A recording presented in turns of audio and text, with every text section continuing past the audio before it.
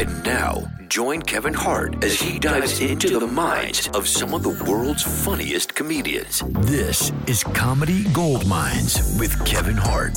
I, of course, am your host, Kevin Hart. Guys, I can't do this. I can't do it alone. I need guests. Ladies and gentlemen, my guest today is a very funny comedian. I had the privilege of seeing you perform years ago. I'll see if you remember. And then you ended up doing a festival for Laugh Out Loud. And we also share a mutual friend that speaks so highly of you. I'm talking about Zainab, ladies and gentlemen. Zainab, welcome to Inside Jokes. How you doing? I'm pretty good, Kevin. Thanks for having me. Zainab, I never hear you say your last name. It's Johnson. Johnson. Yeah. Zainab Johnson, right? I always say Zainab Johnson, but no on stage. Well, yeah, people get tripped up. I think they have such a hard time with Zainab that they just forget Johnson. Well, you know what? It's not that you forget Johnson. Zainab is so powerful. It's like, holy shit.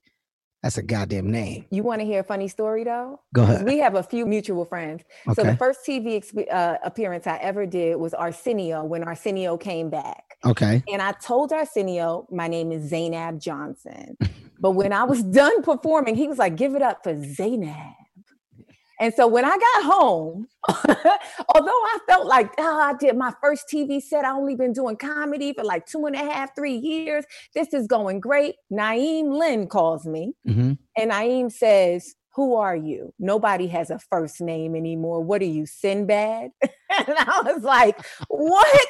He was like, use your full name. Nobody has just a first name. And I was like, well, first of all, that's Arsenio's fault. It's not your fault. But Second can I get a congratulations first? Well, first of all, you should have told Naeem to go fuck himself. That's the first thing. Naeem, you shut your face. Okay, you can't call nobody and say how to do. You shut your wide-eyed face. That's what you should have told Naeem. To our listeners, she's talking about Naeem Lynn. You guys should be familiar with him straight from the heart. He's our weekly asshole on Tuesdays and Thursdays that think he knows it all when he knows nothing. The dumbest, smartest friend I have. But it's not about him. It's not about him. It's about you, Zainab Johnson. What I was going to say is Zainab is such a pop and so powerful. Then you go Johnson. Johnson's like, oh shit, you're expecting a different payoff after hearing Zainab. You are. And you know what? To be very honest with you, I thought about like dropping it or changing it. You better not. No, I won't. So and I don't mean to go here at this moment. What do you mean? We're going to go everywhere in these moments. So please do. This is Gold Mines, hosted by Kevin Hart. We return to Gold Mines, hosted by Kevin Hart. It's my dad's last name. My dad passed away. And so I just feel compelled to carry his name on. Where did you feel like we just went? Like, what was that? I don't want to go here. Where did you feel like that was taking us? Yeah. So if anybody listens to any interview I do, I always feel the pressure to be funny as a comedian, but I always come with some deep shit. Always come with some serious, like, just something deep. And I just feel like, oh, they want me to crack jokes. No, that's not what this is. I mean, granted, if you feel like being funny and you got something funny that you want to say, you can. But I told you the purpose of this. This isn't that. This isn't, I don't need you to be on here. Okay. I want to talk to you. Okay. That's the biggest thing with this. It's a conversation. I'm going to let you know what my brother Keith Robinson, what Keith told me about you. Keith says to me, he goes, Kevin, I got this girl that I need you to see. He says, man, she's funny. He says, but she's so smart and she's got it. And I was like, Keith, you don't use that. You don't use that term. You don't use that phrase unless a person really does. I've literally only seen Keith after myself, right? After myself, I'm going to say Wanda Sykes is somebody that Keith swore by, loved her to death, and was attached to. And he's close with Rock. And then there was me, and kind of like helping me understand and shape and mold me. And then I became what I became. Wanda became what she became. Rock became what he became. But these are the only people that I've ever heard Keith really speak passionately about. Mm-hmm. The only other two people that I've ever heard Keith say something about was Zainab Johnson and Jermaine Fowler. Those are the only other two people that I've ever heard Keith Robinson say something about. Well, I'm flattered. And thank Keith. And I see you, right?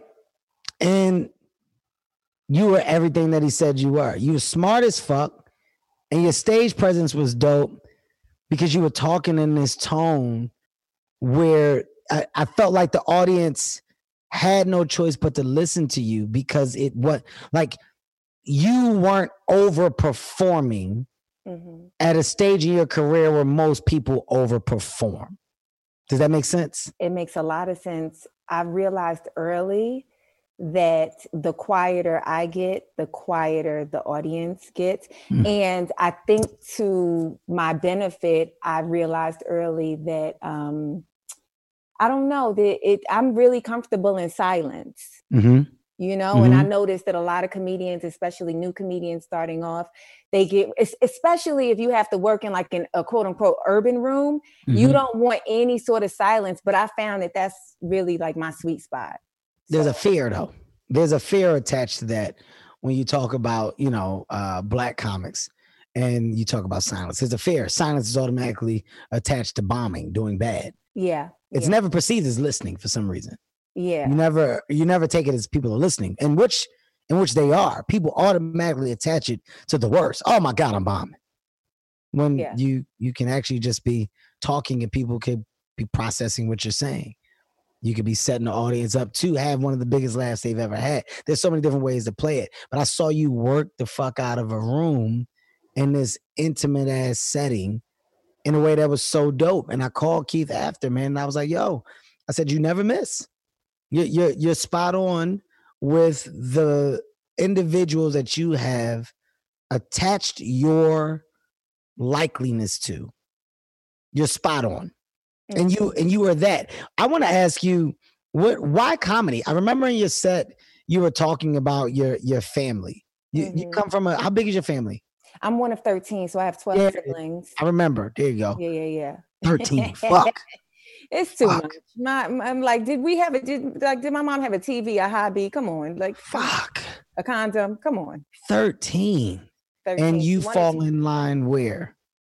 I'm 5th from the top. Jesus. Okay. And the comedy, how? Like, why stand-up comedy?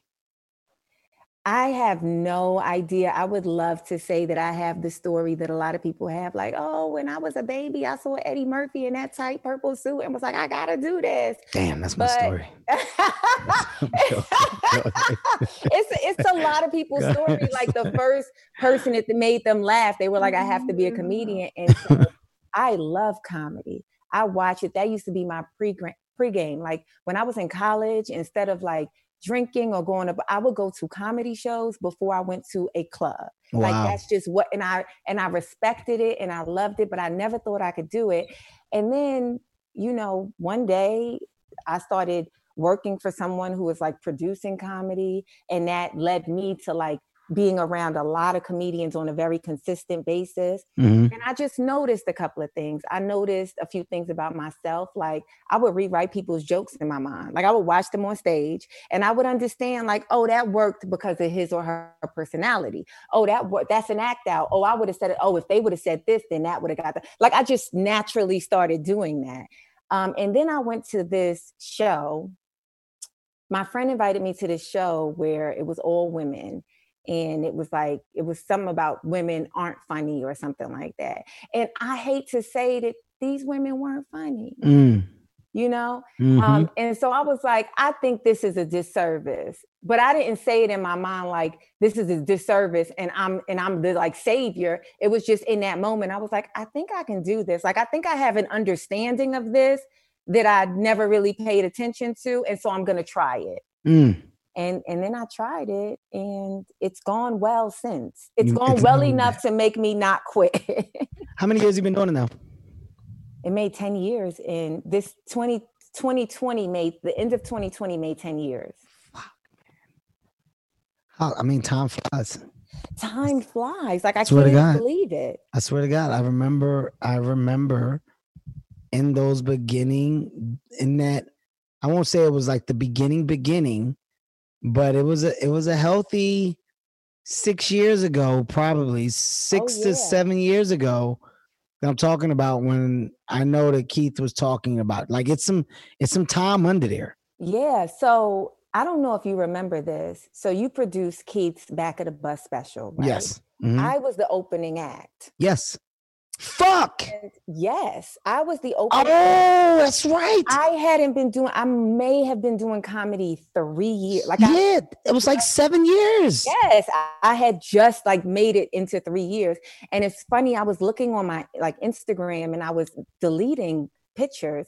And when I scrolled down, I saw it's me, you, Keith, and Chris Rock in the picture. And I'm like, that's so crazy. This was like when I first started and I had this like experience and this opportunity. So That's insane. It's been a minute. That's insane. Yep. Within the journey so far, I mean, has it been everything that you thought it would be, or has it been more? I'd say it's been, to be very honest with you, I don't know what I thought it would be.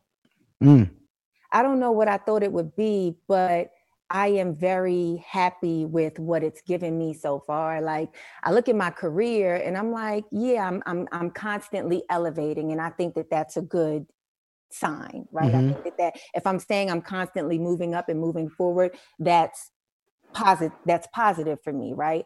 But I don't think that I have learned more about myself than when I've been a stand-up comic. Like I am constantly evaluating how I feel about things, what I think about things. And then after figuring out how I think, how I feel, how I'm interpreting something, then I'm trying to make it funny. You know what I'm saying? Like, I don't think I've learned, like, I feel like I've gotten to know myself through stand-up. You're always breaking something down. And I call it the 3-act, the consistent 3-act, right? Like if you're writing a movie, well, your movie's going to have 3 acts, act 1, act 2, act 3, and each act has to mean something. So as a comedian, there is no thought that's just a thought. It's a thought that you're always trying to find a meaning behind. So when you're like, why am I doing this? Or what happened after this? Well, then that means I have to. If you're always thinking like that, it's because you're constantly thinking in the stages of improving. You're not just a one thought and that's enough individual in stand-up comedy. Because it's either, is this an idea? Is this a joke? Is this a story? Oh, is this something that I could bring to the stage? Should I not bring it to the stage? Oh, wait, is this just some shit about me? Maybe this is a side of me that becomes the new me. It's always something. It's a wheel that constantly goes on. So I do understand. You know, I asked you the question and I just said, is it what you thought it would be? You know, or not. Like basically when I talk to a lot of women in comedy, right? And a lot of them are my friends.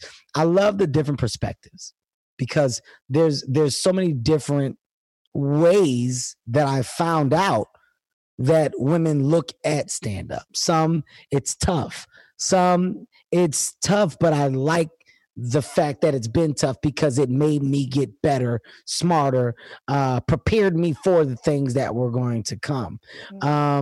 Some friends feel like, you know what, it's a shitty business and it's dominated by men and women don't get a good enough treatment or fair enough opportunity. I've literally heard so many different scales. So when I think about the men that you've come up around and that you, like you said earlier on, you're around myself, you're around Chris, you're around Keith. Did you ever feel like your opportunities were basically not as big as they should have been or could have been because of you being a woman? Or do you feel like you've had pretty much a good street? You've been able to go down a good road and it's been balanced enough to where you can't say those things? So I don't disagree with anything that the women who you've talked to before, I don't disagree with any of that. Like, I do think it's difficult. I would never just say comedy is like it sucks and it's so difficult because it's male dominated, because comedy is just a subset of the world. And the world is male dominated. Everything is harder for a woman in the world, and comedy is just a really small part of that. I do think that I've had a pretty good road compared. Like, I hear the stories too with women. Like, I was watching a special on comedy, and all the women were talking about how they got to put chairs up against their door. Somebody showed up with a key. They had to share a hotel room with the feature, and I'm like, where is this at? I've never, I dare somebody to come in my hotel. Like, I've just never felt the danger that, like, the physical danger that a lot of women that travel on the road have felt. I do feel like there's more opportunities for men, because men are comfortable around other men, like I didn't realize until I started headlining myself. Oh yeah, when somebody told me they didn't want me to be with them on the road, it's not because I'm not good. It's because the road is lonely and you want your friends with you. You know what I'm saying? Like, if one of my best homegirls did comedy, she would be the person I would want on the road with. And so, but it before knowing that or learning that, I just wanted what I wanted, which was to be on stage as much as possible. And so if somebody told me no, regardless of the reason, I got a problem with that, because I'm not getting what I want, But, I think the experience is also providing a lot of understanding for me. But I do feel like there's more opportunity for not just men, but there's more opportunity or rather more grace for white people versus Black people, people of color, like I'm not concerned about this, because I feel like my material is so specific and I try and keep it that way. I try to tell jokes only I can tell. But I know that if, perfect story. My first time auditioning for New Faces JFL, I killed. Destroyed in LA and destroyed in New York. And one of the feedback that I got at the time, I had a shaved head. The feedback I got was, well, we don't know. She has a shaved head. Like, what's the look? And at the time, I'm like, dang, I didn't even, I thought the shaved head was dope. Like, I thought that I was like elevated in life by being able to rock a shaved head. I didn't know that it was going to be the thing that worked against me in that instance. You know what I'm saying? It's the same as like if, Black women talk about sex and stuff like that, we're considered raunchy, but if a white girl talks about sex or whatever, she's like provocative. You know what I'm saying? She's like edgy. And that's like, we love edgy. We don't love raunchy, but we love edgy. So I think those things exist. I don't necessarily run into those things because, I don't want to toot my own horn, but the stuff that comes out of my mouth most times is special. I got you. And look, that's not tooting your own horn. saying that you haven't experienced those things. That's not you. You're not saying anything bad. It's like, it's almost like talking about, there's a difference from the guy that's like, I know racism exists. I haven't personally experienced it, but I know that shit is real. He's not saying that black man that's saying that isn't saying anything wrong. He's saying, no, this shit is out here. Yeah. I haven't had my instant fucking moment with it, but I know it's out here. Yeah. You saying everything that you just said is like, yo, I'm aware, and I side with the women because I've heard the stories.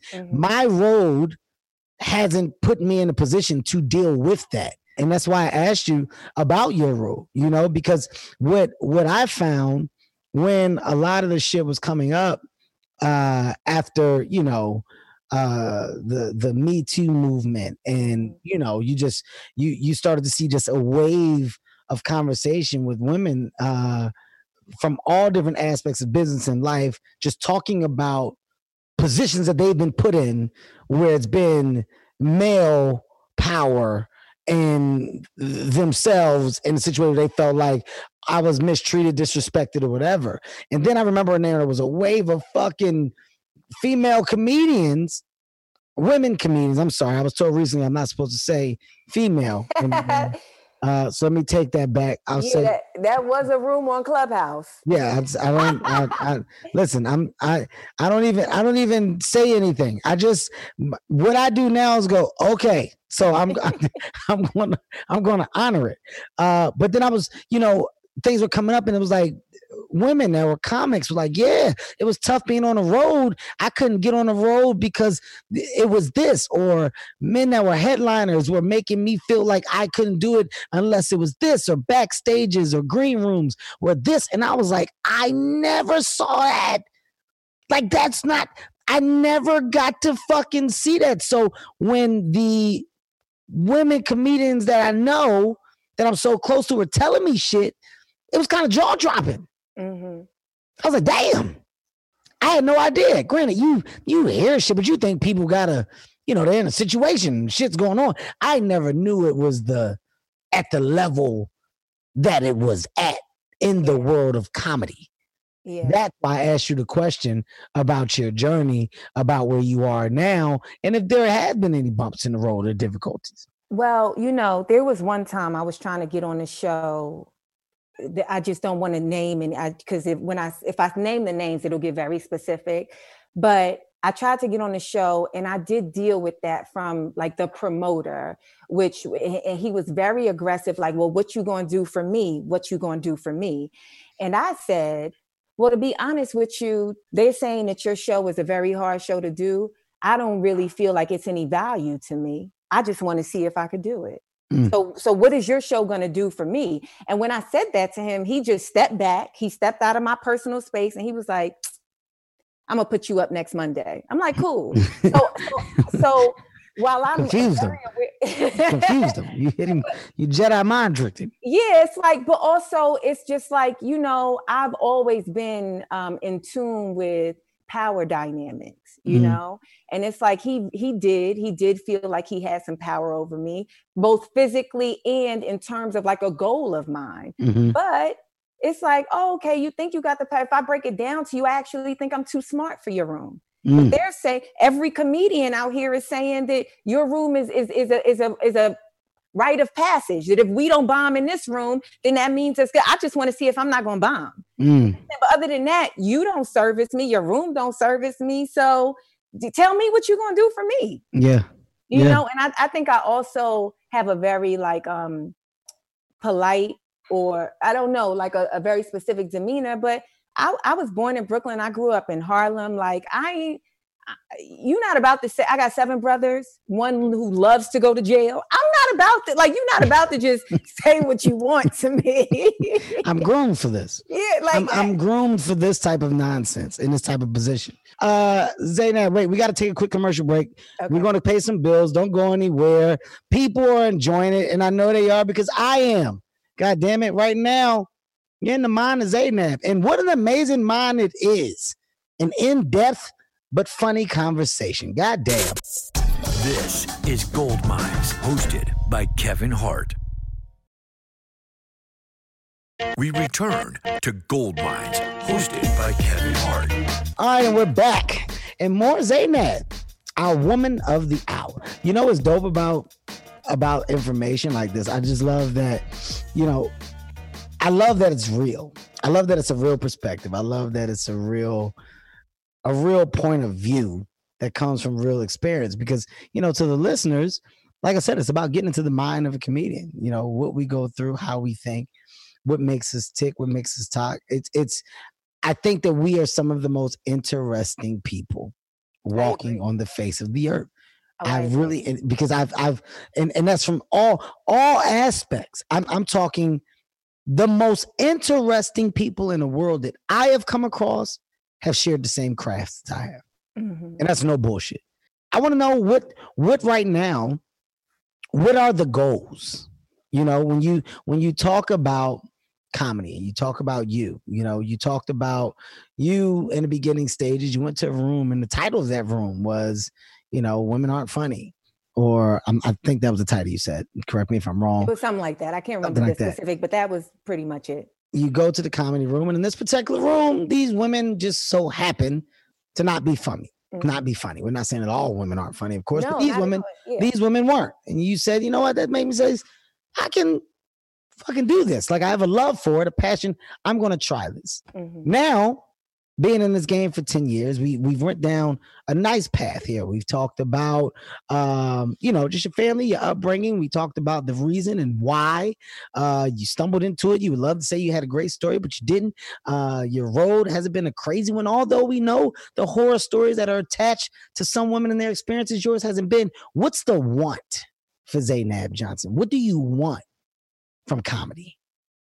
I want to leave a respected female legacy. I want to leave a respected comedic legacy. And I've been thinking about that a lot. Like in the past few years when interviewers ask like, oh, what do you like? What are your dreams? And I'm like, oh, I want to just tell my story. I want to show, I want to do movies. I want to tour.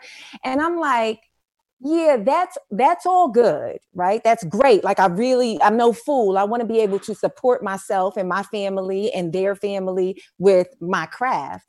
But I want to leave like legacy. I want for generations to be like, oh, this is what you do in like 2090 or whatever. Well, you got to watch this woman's tape. That's what, you know what I'm saying? I go on long walks. And I'll listen to Pryor, Cosby, Carlin. I'll listen to I love that. Different people just to like, and it's like they're before my time. So it was hard for me to get on Richard Pryor. It was hard for me to appreciate him. For me, the first comedian is Eddie Murphy. You get what I'm saying? So it's very hard. But when I tell somebody like a Keith, I don't know Richard Pryor, I know Eddie Murphy. He like get out my face until you know Richard, right? It's uncomfortable. Yeah, I would walk and listen to those tapes to understand, like, okay, what are these people that everybody consider as great? What are they doing? What's the common denominator in this thing? And I want to be a part of that common denominator. Wow. I love that. I also feel like it's so hard when you ask people who your favorite comedians. It's very hard for people to point to women, and I hope to be a part of that change. I like that. I mean, you know what? I can say that I understand why you can say, it would be hard, but I think to the comedy snobs, right? Because there are people that consider themselves to be comedy snobs who are about nothing else but comedy. And as I hear you talk more and more, you're a comedy snob. Because you are. You're not just doing it. You want to truly understand it in its entirety. You want to know, well, I need to hear it then. I'm going to watch it. I'm going to listen to the special. I want to break it down. I'm going to process it. Oh, okay. Well, they said this. I don't know that, but I'm going to now educate myself on it. Well, that's the makings of a comedy snob. And as a comedy snob, the women that are groundbreakers. The women that shook up some serious fucking ground and that really helped change and shape and mold the business. There's some that I could point to in the mind of touring. There's some that I can point to in the mind of material. There's some that I can point to in touching on like fucking rock star status within that space. I mean, Wanda, I can go fucking one of the smartest comics that I've seen touch a mic, like she's fucking great. I love Wanda. I'm talking about Wanda Sykes for our listeners. If you want to talk about that level up, that was the game-changing opportunity for women in comedy, the queens of comedy. But I know it was Monique, Samore, Adele. That was a fucking huge-ass tour. Yeah. That was a huge-ass tour. And women weren't the only ones buying tickets to that tour. That was couples, men, whatever. Like that was a signature stamp in comedy for funny. And I can keep going. You know, I can keep going with the women today that have taken stand up and have used it to springboard to a different platform. You know, when you look at Tiffany's success, it started with stand up, and now Tiffany and her theatrical success and TV success, it all stems from there. So, you know, I respect the women that have been able to touch that stage and utilize it correctly. I like the fact that you're saying, I want to be a part of a different conversation. Mm-hmm. That different Laura Hayes is her name. Yes, Laura Hayes. Laura Hayes. That different conversation is one of the greats, period. Yeah. Not great woman, not great, you know, as a woman that was doing comedy. I want to be a part of that conversation in its entirety. I think that's when you're shooting for the best stars out there. Yeah. The biggest stars. That's dope as fuck to me. Yeah.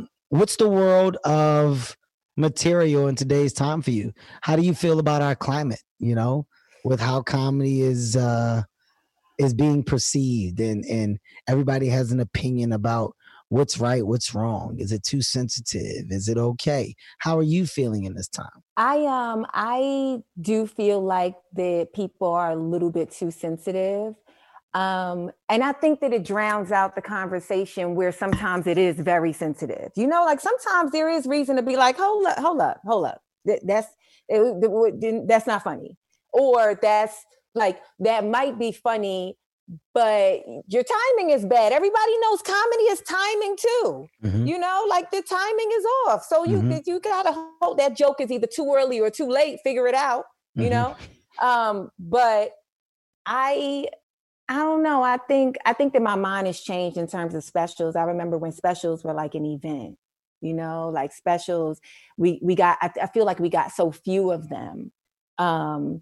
And now there's like, I think it's overly saturated, but I don't think that that's a bad thing. I just think that I think that it's a change in a good way, because like comedy used to be like niche, right? Mm-hmm. Comedy used to be like this really small subset that you have to go. Now it is fully mainstream. Comedy is like the hip hop of television. It went from being this small thing to being like the main thing that people want to do, you know, like I think people want to be comedians now because they see people like you, they see comedians like you, and they're like, that's a rock star, that's a superstar, I want to be that. You know, before you could only get that from like musicians and I don't know, fill in the blank. But so I don't know.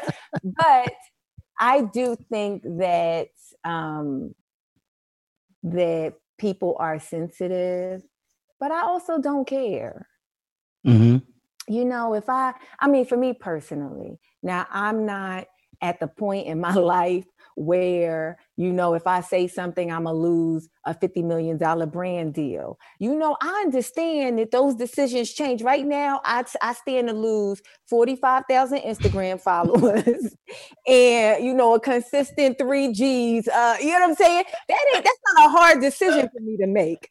But if you know, 2 years from now, Nike is like, we can't mess with, you know what I'm saying? You either apologize or take 75 million. I might go on an apology tour, you know?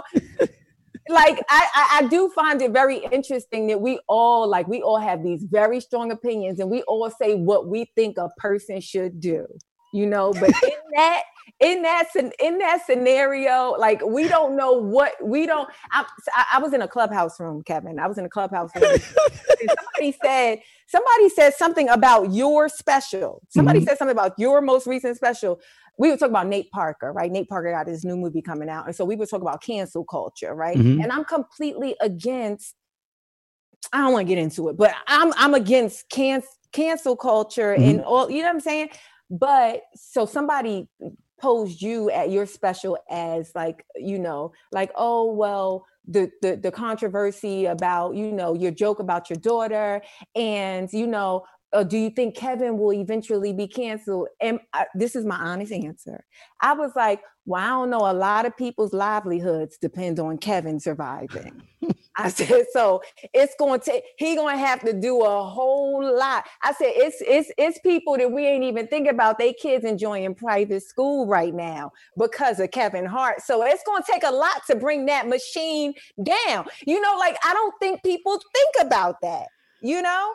So I personally I'll tell you what just tickled me. He said, I mean, listen, right now, I stand to lose 45,000 Instagram followers. All right.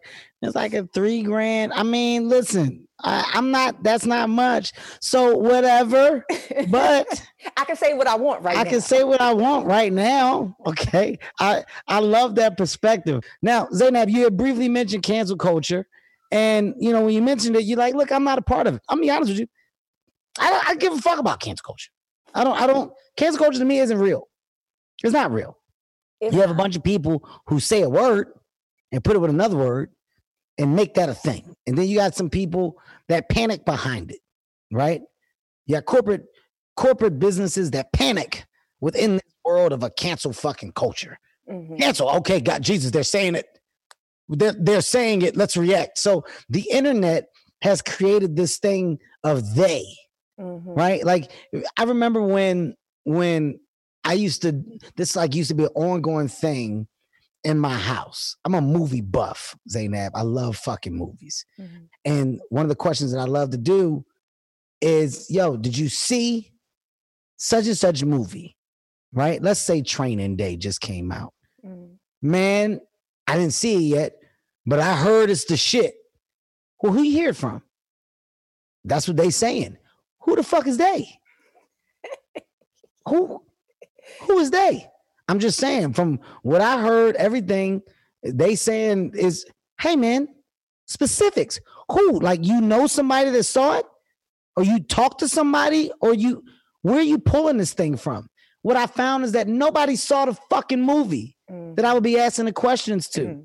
But they will all give me answers based off of hypothetical information that they've been hearing from other hypothetical sources. That's what cancel culture has become. Mm-hmm. Cancel culture is all based off of, nah, they said we can't. No, you gotta. Man, it's time that well, hold on. Well, wait. Now, granted, some shit is just blatant where everybody gotta say, no, that's fucked up. No, let's not ignore that. With a monkey in the jungle? No, we got it. No, that's just come on. Now, this is enough. Enough is enough. All right. Some shit, to your point, is just in your face. But the constant conversation around, you know, things that are just opinion driven, I don't know. They don't hold that much value to me.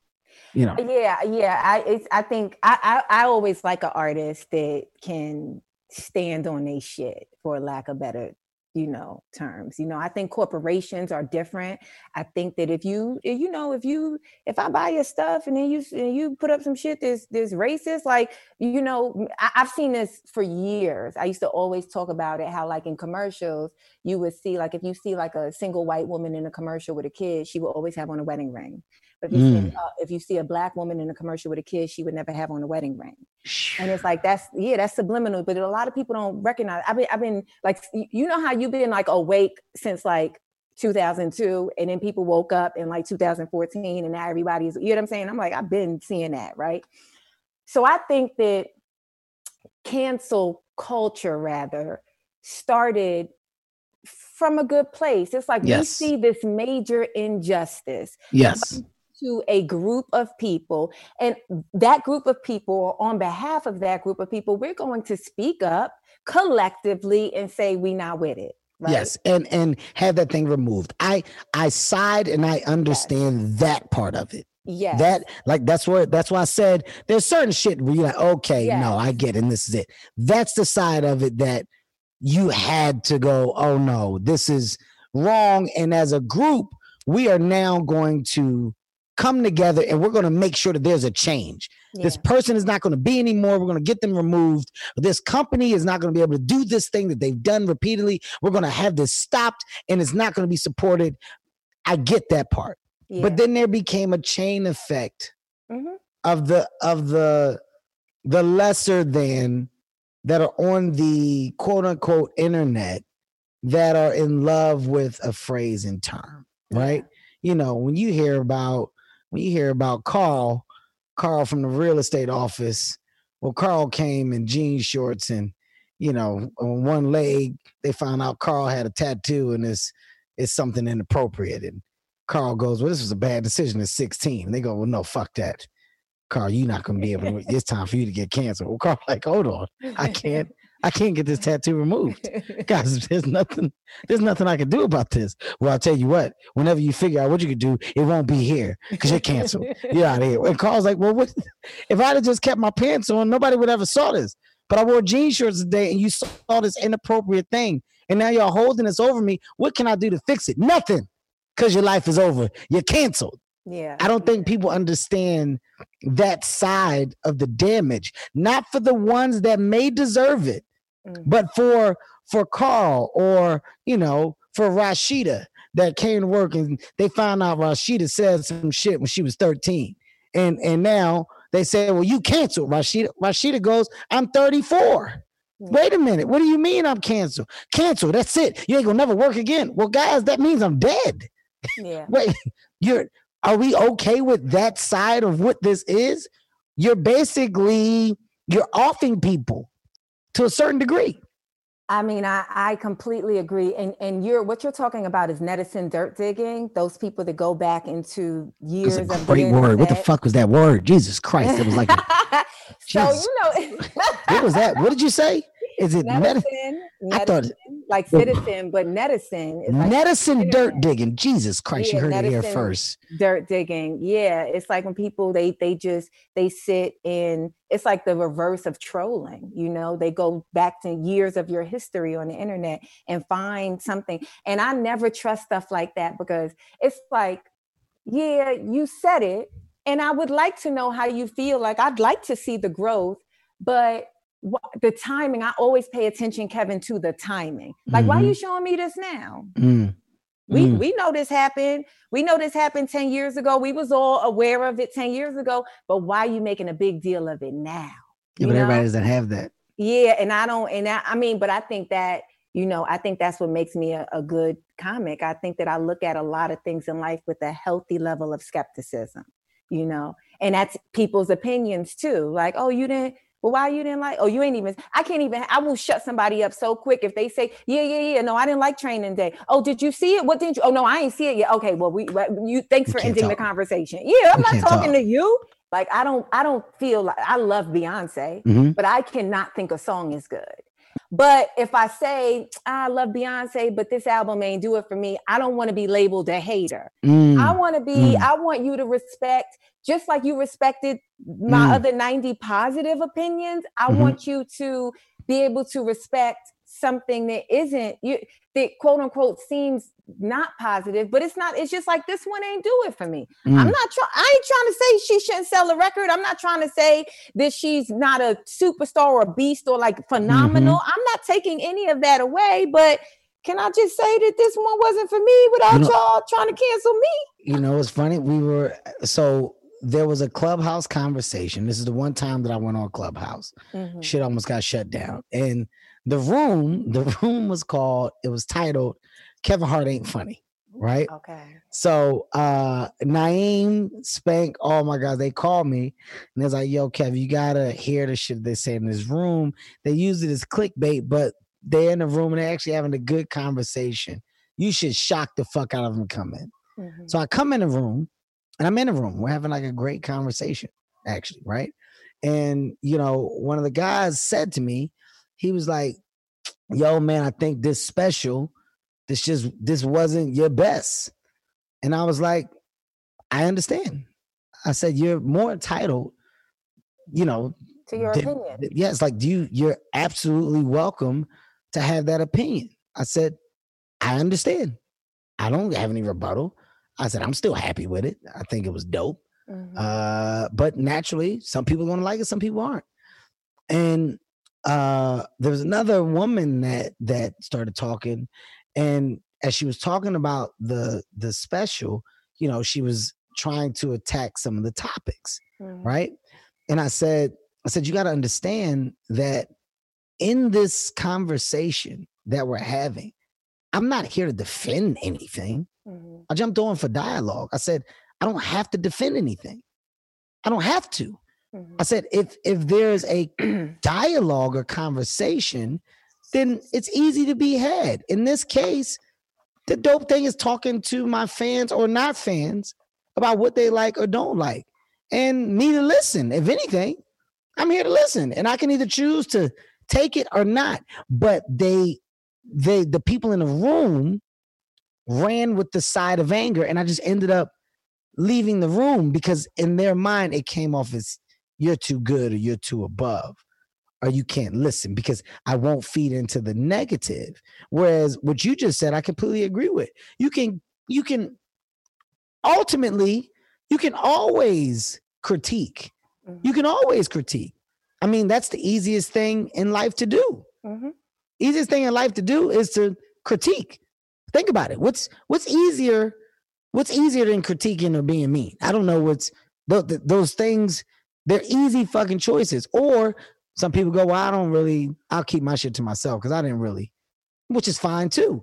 But as an artist, it's your job to either listen or not listen, or stay true to whatever fucking journey you on, or alter that journey based off of what you just heard or told. It's really weird, because what you just said, it makes me think about that. Like, you should be able to say that and there not be a fucking crazy back and forth.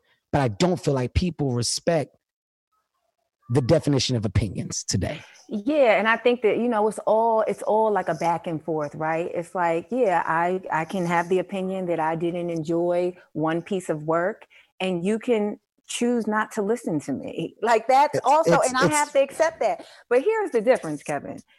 It's social media. Social media has made all of our stars accessible to us. Okay. Absolutely. It just is what it is. 20 years ago, 10 years ago, all of those people would not have been able to have a conversation with Kevin Hart. Now, what you got to ask people, this is the question you got to pose to people. Do you hate it enough to write a letter?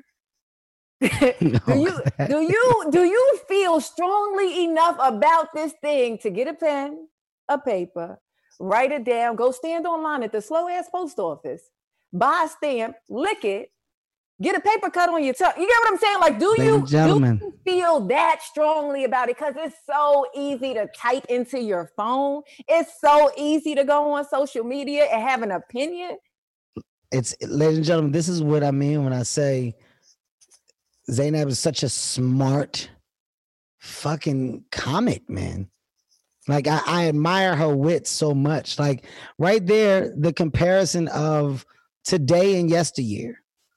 So simple. But to say, like, are people that angry about the things that they appear to be that angry about, to go back in time and write a letter? And back in time, you got to think about it. We didn't hear about things. The only people that really wrote letters were the people that had time. Hence, the fucking old woman in the window in your neighborhood. The fucking old man is upset that the garbage truck doesn't come at the hour they're supposed to come. It's people with fucking time. Yeah. And we're seeing people, because of these devices and because of social media, like you just said, Zainab, with more time. Here's a question for you. Does that affect you as a comic? Does it affect you? Does the opinion of others about your material affect you? Uh-oh, deep breath. A deep breath and a sinister, uncomfortable laugh. Because if you went into like my DMs and watched like my correspondence with my fans, mm-hmm. I'm kind of mean.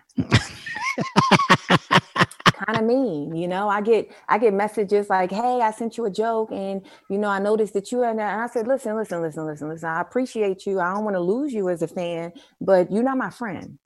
I don't, I say it. So I feel like I'm establishing, a certain behavior. I'm establishing a certain expectation that they can have with and from me, just because. So when I stand to lose, 5 million followers, they like, no, this is how she been, she been not really letting us tell her what to do.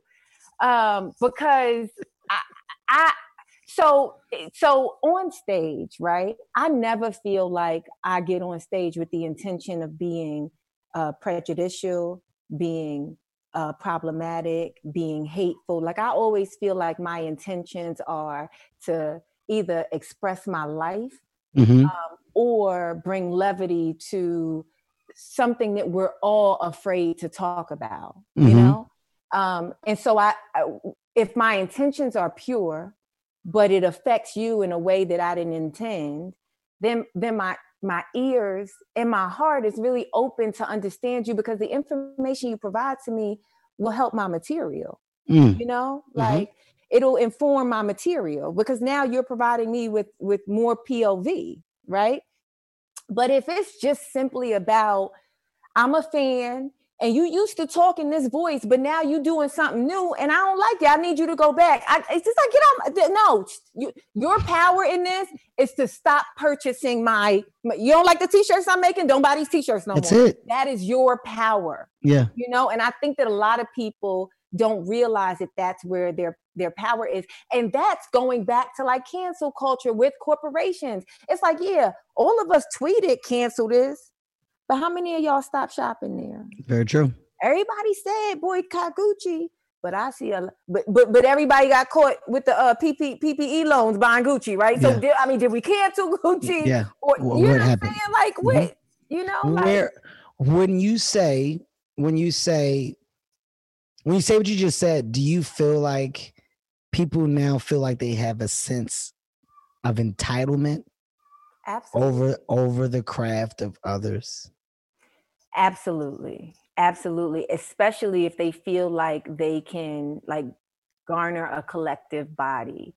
Like you said, people take on the opinions of others, you know, like, oh, well, I saw it's trending right now that this is a thing. So let me tweet my best stuff about it. You know, let me say that I hate it or say that I want to change. And I do feel that people, what we have to understand is that so many people in their everyday lives feel powerless. And so if you can get on a device and get somebody as big as a Kevin Hart or a, you know, fill in the blank, you can get them to do something, or your favorite person, if you can get Zainab Johnson to do something. Forgive me, I feel so weird to refer to yourself in third person. Oh my God. That's a beautiful thing. I don't got enough followers to refer to myself. 45,000. That's a great number. A great number. I remembered it. You know, but people feel like they've accomplished something. They feel like they've been empowered, and it's you know what it is, Kevin? It's that guy at the club. It's that guy at the club. He at the door. He got the rope, and he, you know, his life is miserable. But in that moment, that's power over the guy at the rope is the first worldwide dickhead. Yeah. The guy at the rope. For our listeners, Zainab is referring to the guy that's responsible for letting people in the club. I don't care where you are.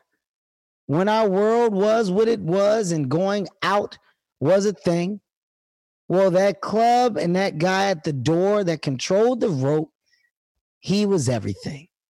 He was made to be everything on that night. He's the guy. Not right now. You got to wait. Chill. In a second. I'll find out. Wait for him to come on. It was all about when I say, then people will go and they'll be able to do. That guy, that's a fucking great example, Zainab. And everybody is looking for a little bit of power, and like they're looking for a little bit of control, because a lot of us, we don't have control in the areas that we really want. And so, you know, if we can join a group, if we can join like a rally, even if it's online, then we feel like we have some control. And I think like, see, I understand that, but that don't mean that I'm going to be victim to that. And I don't think that celebrities should be victim to that. And I know we've said it multiple times, like, yeah, there's a certain group of people that's just dead wrong. And like, they got to be called out. Or there's a certain group of companies that's just dead wrong and we got to handle them. But it's gotten out of control. Like I watched the other day with my friend. I was at my friend's house and I was like, yeah, I finally got around to watching the Queen's Gambit. And I was like, it's a pretty good show. I was like, it gets a little bit predictable, but I'm enjoying it. And she was like, oh, I saw a tweet about it that it was like, oh, you could tell a man wrote it, so I'm not even gonna. I said, well, hold on a second. Hold on. You saw one tweet made you just one tweet. Like who is this person? What profound critic tweeted it that you felt that you should follow that directive to a T?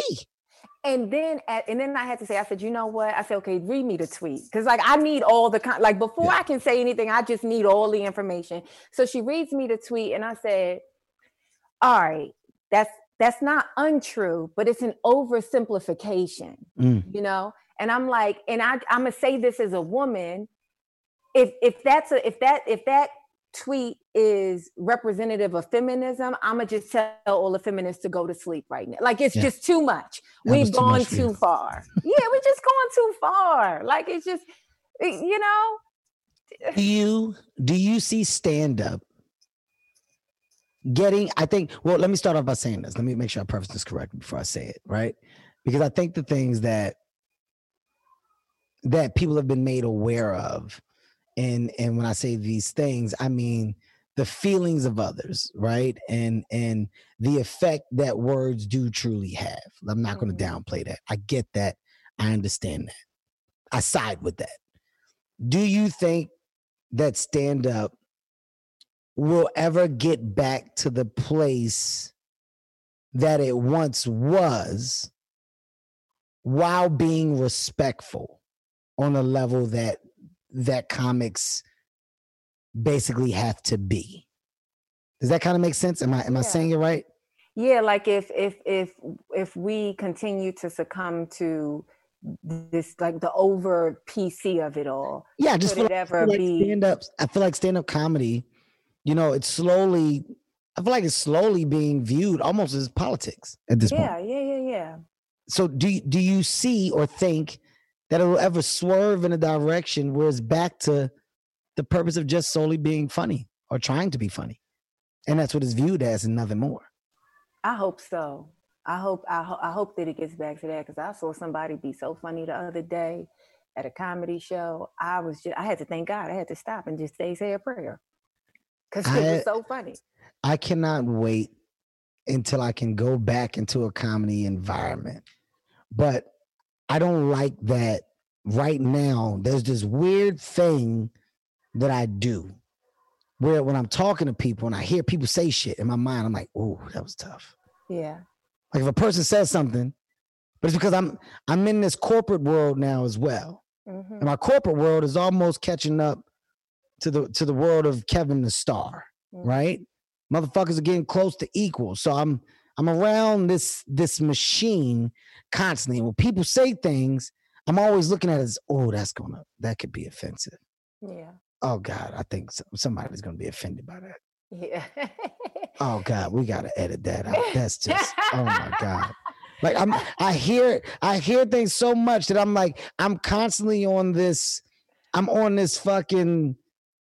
defensive like mode of making sure I heard, but I'm aware. Wait a second. And that to me, that's a thing. That's a thing. And that's to turn a comedic mind into that. It's a weird thing because, you know, it's like, fuck, where's our world going? Where's our craft slowly merging to? And what does this mean for the younger generation of funny? What's this mean for the new generation of funny? You know, you're a 10-year senior, but you're part of that generation of next. Yeah. Yeah, I mean, it is, you know, it is hard. Like I said, I'm speaking from a place where I have gained a lot, but I could also stand to lose what I have, you know? Mm-hmm. But you know what I think the problem is? Everybody thinks comedy is easy. They do. Everybody. Isn't it that? Does it make you mad? Does it upset you a little bit? It only upsets me when people try and put certain parameters like, well, you offended me. You can't say that. Oh, well, if you're going to talk about that, you can't talk about.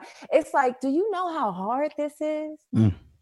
If you knew how hard this, see, I ain't never going to go into an operating room and be like, I mean, well, you know, they got another scalpel. Like, I ain't never going to do that. You know, it's like I did comedy, especially when you watch the good ones, they make it look so easy, you know? For sure. And so people think that it's easy. And when you think that something is easy, you have little respect for it. I love that on this journey of just great conversation, man, we kept it personable. We kept it fun. That's what this is about. Thank you for being my guest. Thank you for having me. This was great. This is fucking great, man. I love it. I love it. I wish you nothing but the best. More success. I can't wait to see you at 50,000 followers on IG. We're going to see. It's going to be time to tighten up, get a little more sensitive with what you say around here. Okay? Thank you so much for coming on.